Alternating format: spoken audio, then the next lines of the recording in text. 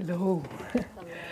It's great to see everybody here, and it's really an honor for me to participate in this gathering. I feel very grateful that we are coming together on this day to turn the gaze towards that which is the origin of these bodies. Every little molecule of this physical body comes from the earth. We are sustained through a whole life from things that are coming from the earth, all the food we eat, the air that we breathe, the atmosphere.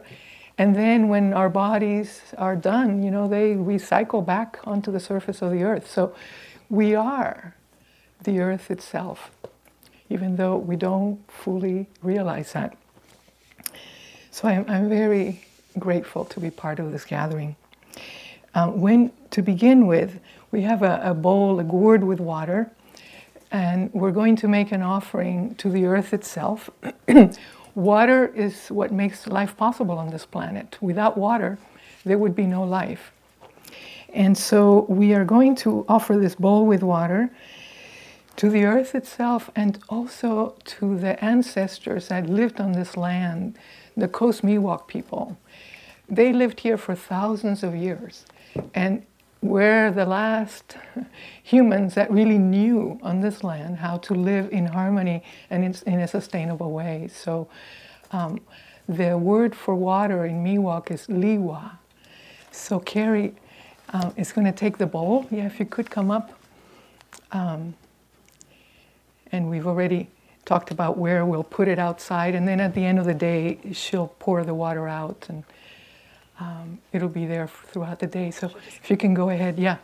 And while Carrie's out there doing that, I wanted to ask you if you could tune in to your own ancestors. These can be your own biological ancestors, it could be your spiritual ancestors, it could be the ancestors of the land you're connected to. And just tune into that to the degree that you can, asking for their support and their guidance for the day. The single field of awareness that we are a part of is beyond time and space, and particularly ancestors that have skills that we need right now, they're waiting for us to tune in. And with a prayer that we have the receptivity to actually receive the guidance and the support.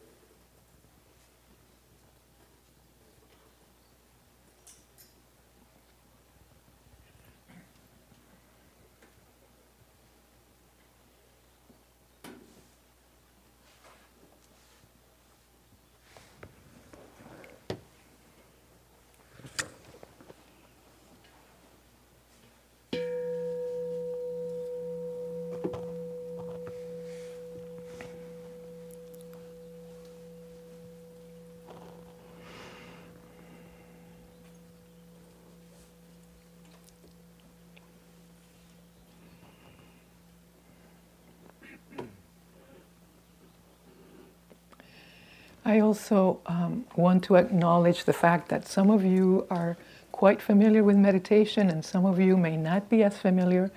So some of the material that I'll be presenting may be readily accessible and some of it might be a stretch. But what feels like a stretch, just kind of let it wash over you and see if it will take hold down the line. So when we were planning the day, you're going to have wonderful people presenting throughout the day. And later on, there'll be a lot of guidance about, how to come together, how to face things. And for my little section this morning, what I really wanted to focus on is basically perception and how our own perception relates to our spiritual practice and what the shift in perception is that we need right now. So I was asked to write a little description. I don't think you have it, so I wrote this and I wanted to just read it to you. A wondrous aspect of ourselves as newborns is the experience of oneness with everything there is. This expresses itself as utter openness. The state of undivided being may be a faint memory in our adult minds, but it returns to us in the depth of spiritual development. Our lives and well-being are inextricably linked to the life and well-being of this planet, of this biosphere. At this time, the earth needs us to remember what we have forgotten and recognize our absolute inseparability. So this theme is what I want to just open up a little bit with this little bit of time we have. So we all generally, most people love babies. When we look into a baby's eyes, the eyes connect to infinity. They are utterly open. And often when we comfort a baby, we feel, oh, we're sort of, taking care of whatever their needs are, and they relax. But as they relax, if you pay attention, there's an incredible relaxation in us. Because the baby, in effect, we think we're regulating them. They're regulating us. They're reminding us of what we have forgotten. And when we feel that, there is such comfort, because we are all suffering from this disconnection, profoundly so. And the state of our planet is a direct reflection of that disconnection, of that forgetting. If we were to actually remember, if we were living from that place of knowing the inseparability of everything, of all of life, we would not be where we are. So when we're born in this state, in psychological language, there's all kinds of ways of trying to explain, the development of a baby. But in a spiritual sense, and particularly it's interesting if you ever are curious to look into the area of psychology that's dealing with prenatal and perinatal psychology. The work of a particular man, Ray Castellino, is profound, because some people are having memories of actually before their birth and when they were born. And the capacity that this newborn has to sort of be aware of itself and be aware of how it's meeting the world as it comes out. And those have profound implications for how we understand ourselves, and the role, the fact that awareness is continuous. Before we're born, when we're born, after we die. That experience that is accessible to some people gives us an inkling of the timeless nature of awareness itself. So when we are born, depending on the cultural context we're born into, there's all the belief structure of the culture that we're coming into.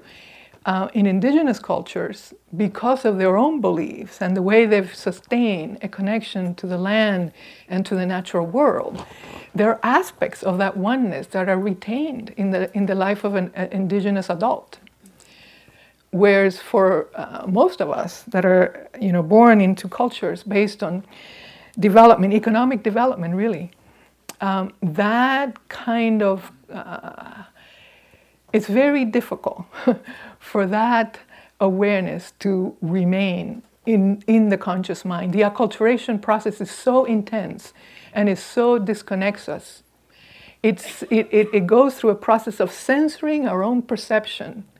And I remember, I'm a grandma now, and I have a almost 10-year-old girl and a 3.5-year-old grandson, and watching them, and watching this process of the loss of the wonder that they are, that's accessible to them when they're little. And my granddaughter, I remember when she was about 5, there were these 2 small trees in their backyard, and she's on the tree and she's swinging from one, and she's talking to the tree, and every branch had a different name. And, I just thought, my job is to keep that alive in her. And so, now she's almost 10, and you can sort of feel the effect of the culture, but it's still, it's not gone yet. So anyway, all of us, this state of undivided being is in all of us. It's covered over.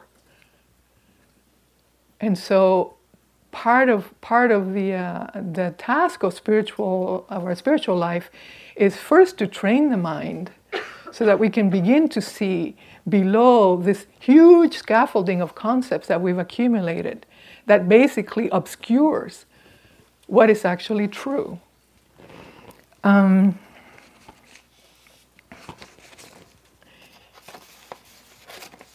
So before I go on, I was thinking that I might experiment with something that that you could try yourself. Just a few moments of meditation, and I'm trying to keep track of time here. Most of the time in Vipassana, we meditate using some kind of anchor, whether it's our breath or the body itself. But I'm going to invite you, just right now, sit as if you're going to meditate. And initially, what I'd like you to do is keeping your eyes open. Just let your gaze be down somewhere so you're not distracted by anything. And bring your attention into your body, letting the eyes be like windows so that you're sitting and you're not going out the window. You're sitting within yourself.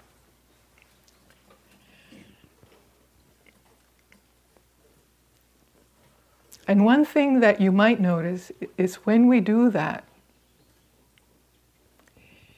there's a way in which that relaxation of the attention behind the window, if you will,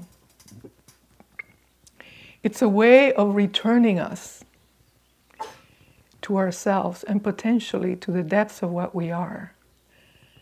Because the world is constantly luring us away from ourselves. And paradoxically, this feeling, as we tune into ourselves, imagining, that we're staying behind the window of our eyes, if we stay there, we may notice that this generalizes so that we may not necessarily be just bound by the boundaries of the body, but that in fact, as we return back into ourselves, there may be a perception of the whole at once.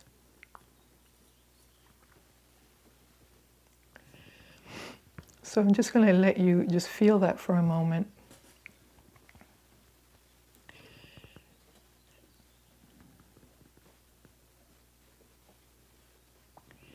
And then I'd like you to pick an object that is some distance from you,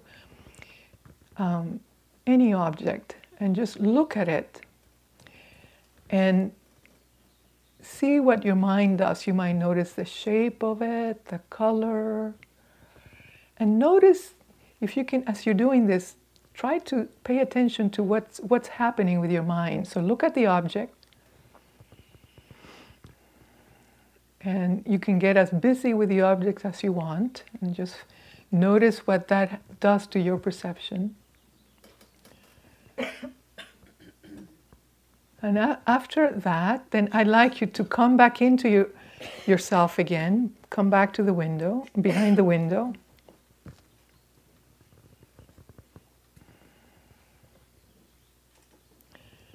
And then now, I'd like you to let your attention rest in the space between you and the object.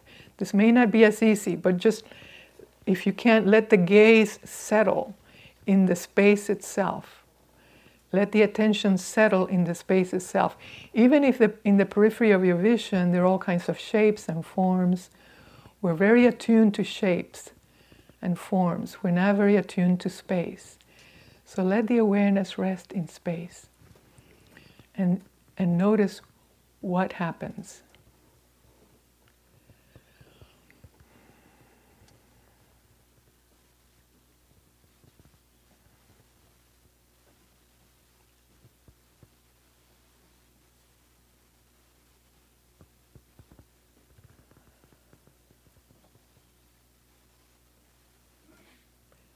This quality that is present right here, right now, this is the depth of what we are.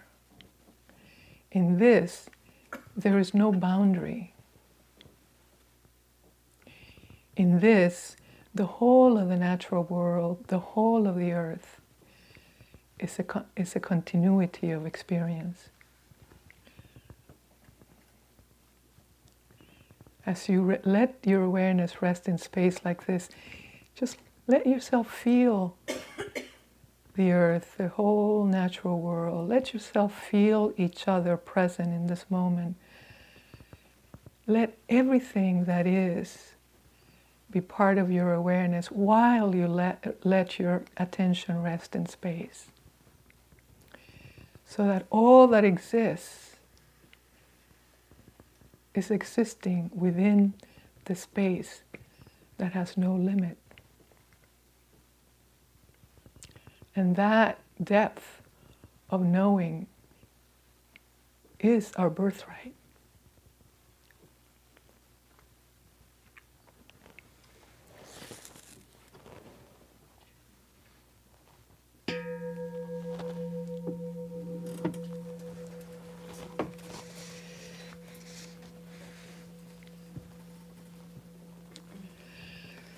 You might experiment in your own practice with these techniques. My teacher, Lama Drime, who's my Dzogchen teacher, uses the object and space. He calls it separating milk from water, like the swan.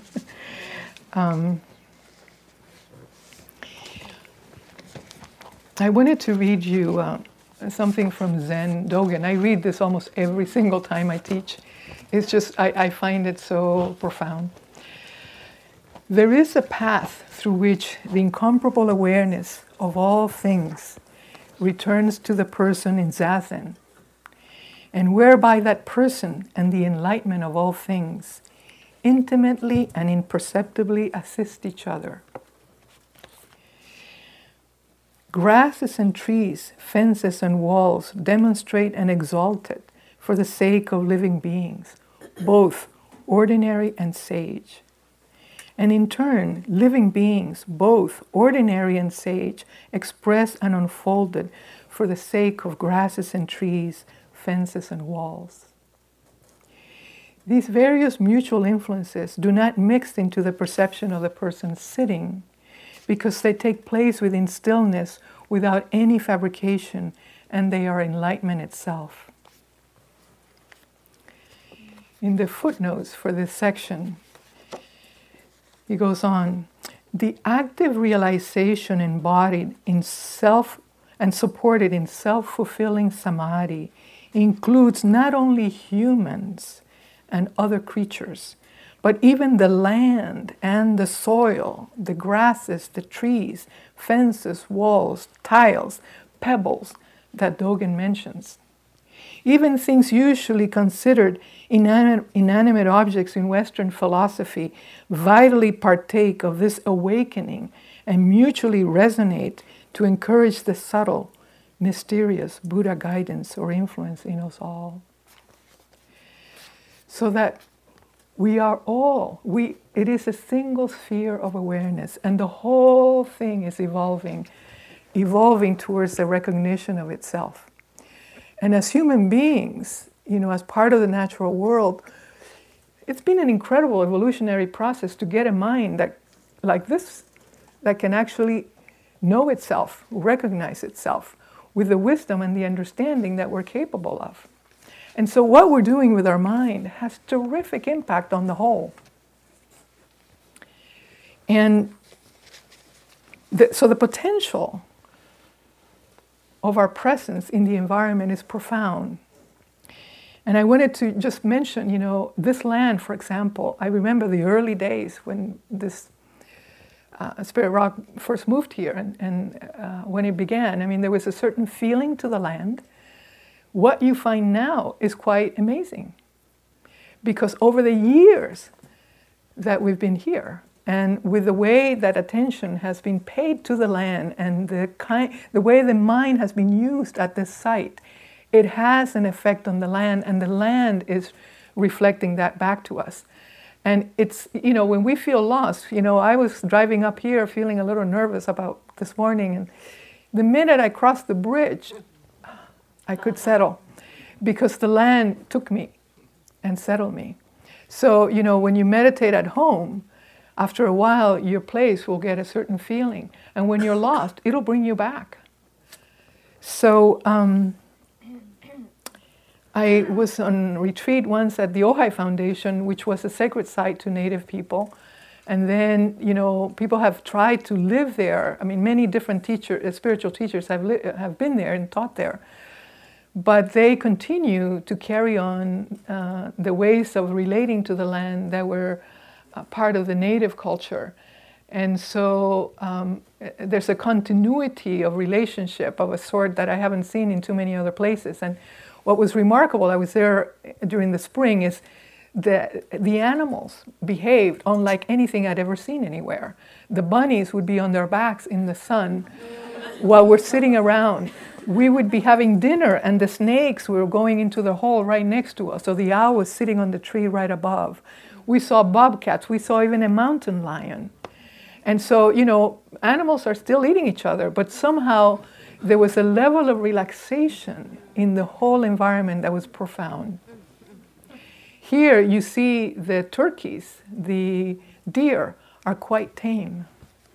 Wherever there's that level of human consciousness, the whole landscape evolves to a different level of manifestation. And the level of relaxation you feel in the land at Ojai and you feel here is beyond what I have seen in virgin forests, which had no human intervention. So I just want to mention that because our conscious participation in relating from the depths of what we are, which allows humility, respect, reverence to be there in the relating, allows the whole thing to evolve. And that's our role as human beings. That's the privilege of having this kind of mind. And I can't tell you, it's like I feel for the rest of my life, this is what I want to be able to put out, is we need to wake up now. The kind of world that my grandchildren will inherit will not be the world I've known. It's already, the changes are so huge. But we can prevent things from going even further and being more disastrous than they already are going to be. And in terms of moving beyond despair, I just wanted to support the argument by Albert Einstein, which we love to quote, said, "We cannot solve our problems with the same level of thinking that created them." Also, at the time of the atomic bomb, he said, "A new type of thinking is essential if humankind is to survive." And he also said, "Imagination is more important than knowledge, for knowledge is limited, whereas imagination embraces the entire world." And this piece about imagination is important because as we open ourselves to be informed by nature, it really will go against the walls of our conditioning. We are so enamored with the rational mind that we have censored our capacity to receive the teachings that are waiting for us to receive from the natural world. And I went through about a 2-year period where I was so depressed about what was going on ecologically. I just was paralyzed. And finally, one day, I just went outside and in my little tiny garden and started talking to Mother Earth. And I told her, "I'm going to make a commitment to you. I will listen to you. I need you to teach me. Teach me. I will listen." And believe me, I forget. And the other day, it was the lunar eclipse, and I decided I would stay up that night and do all kinds of practices in the Tibetan tradition. It's a very important time. And so I'm there, I see this amazing eclipse, I had never seen the moon turn red like that. And it was this magical moment when the light of the moon had that quality, and the mist, the fog was coming and going. And finally, it's 1 o'clock, 1:30, and I decide, well, I'm done. I'm going to go in. But I said, Mother Earth, I've just felt really disconnected recently, and I need to get a sign from you that you're hearing me, or that. And all of a sudden, an owl started hooting right in a tree right nearby. I had not heard an owl for many months now because the neighborhood, they have cut so many of the pine trees. I used to hear them every night, particularly the barn owl screeching. I hadn't heard them until that night. So this kind of dialogue, I can tell you many stories. I don't know how much time I have left. Could you tell me? 2 minutes? Oh my gosh. So the stories will have to go. A young man in a dialogue group where we're exploring our relationship with the earth, he was also trying, all distraught, trying to figure out what to do. And for him, the big breakthrough was to become utterly receptive. And in that state, all of a sudden, he could perceive the mycelia of the mushrooms. Like all of a sudden, it's as if all the mycelia were accessible to him, and he started feeling their capacity to actually do so much of the healing that we need. Mushrooms are actually able to transform all kinds of toxins. But all of a sudden, it's as if he was in communication with the mycelia of the mushroom. And since that time, his despair left. He has been active and able to do things. And I can tell you that since I started this dialogue directly with the earth, I have a strength that I didn't have before.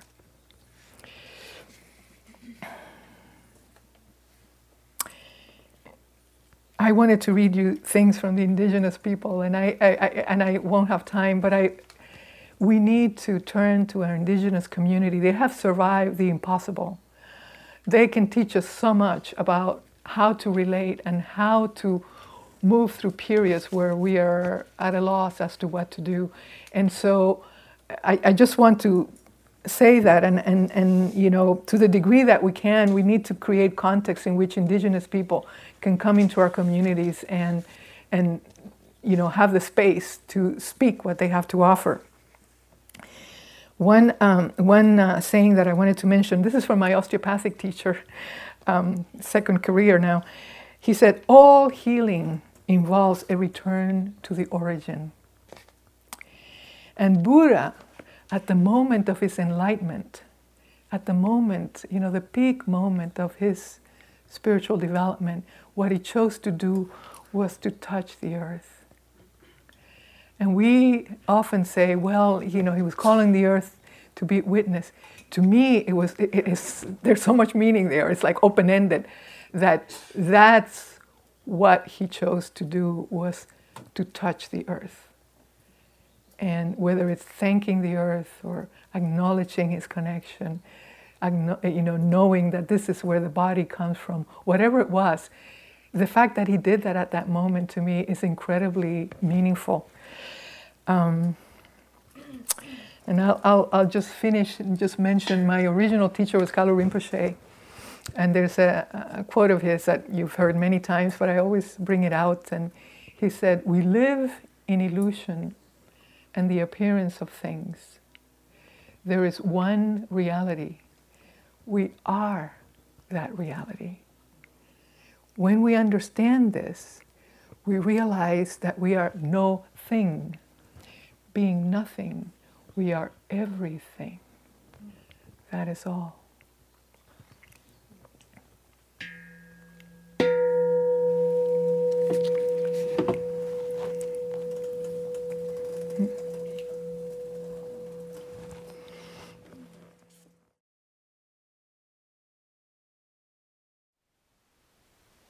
Thank you for listening. To learn how you can support the teachers and Dharma Seed, please visit dharmaseed.org/donate.